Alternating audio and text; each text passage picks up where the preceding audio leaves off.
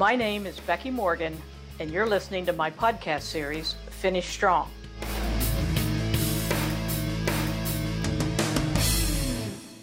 I want you to think of your best supplier, not necessarily your biggest, nor your most important.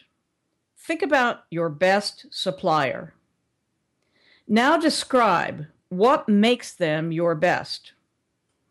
Is it delivery performance, accurate invoices, or something else entirely? Now think about your biggest and your most critical suppliers. What changes are required for them to be your best? In which areas do they fall short? Do they know that? Have you made clear what your expectations are of your best suppliers? If not, I suggest you do. What do your suppliers need from you, and in what improvements do they need to make?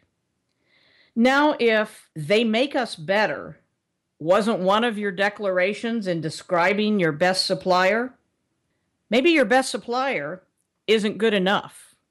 I suggest you give that some thought.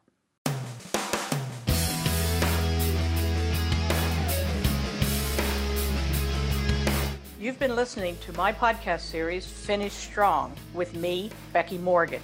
For more information, visit my website at www.fulcrumcwi.com.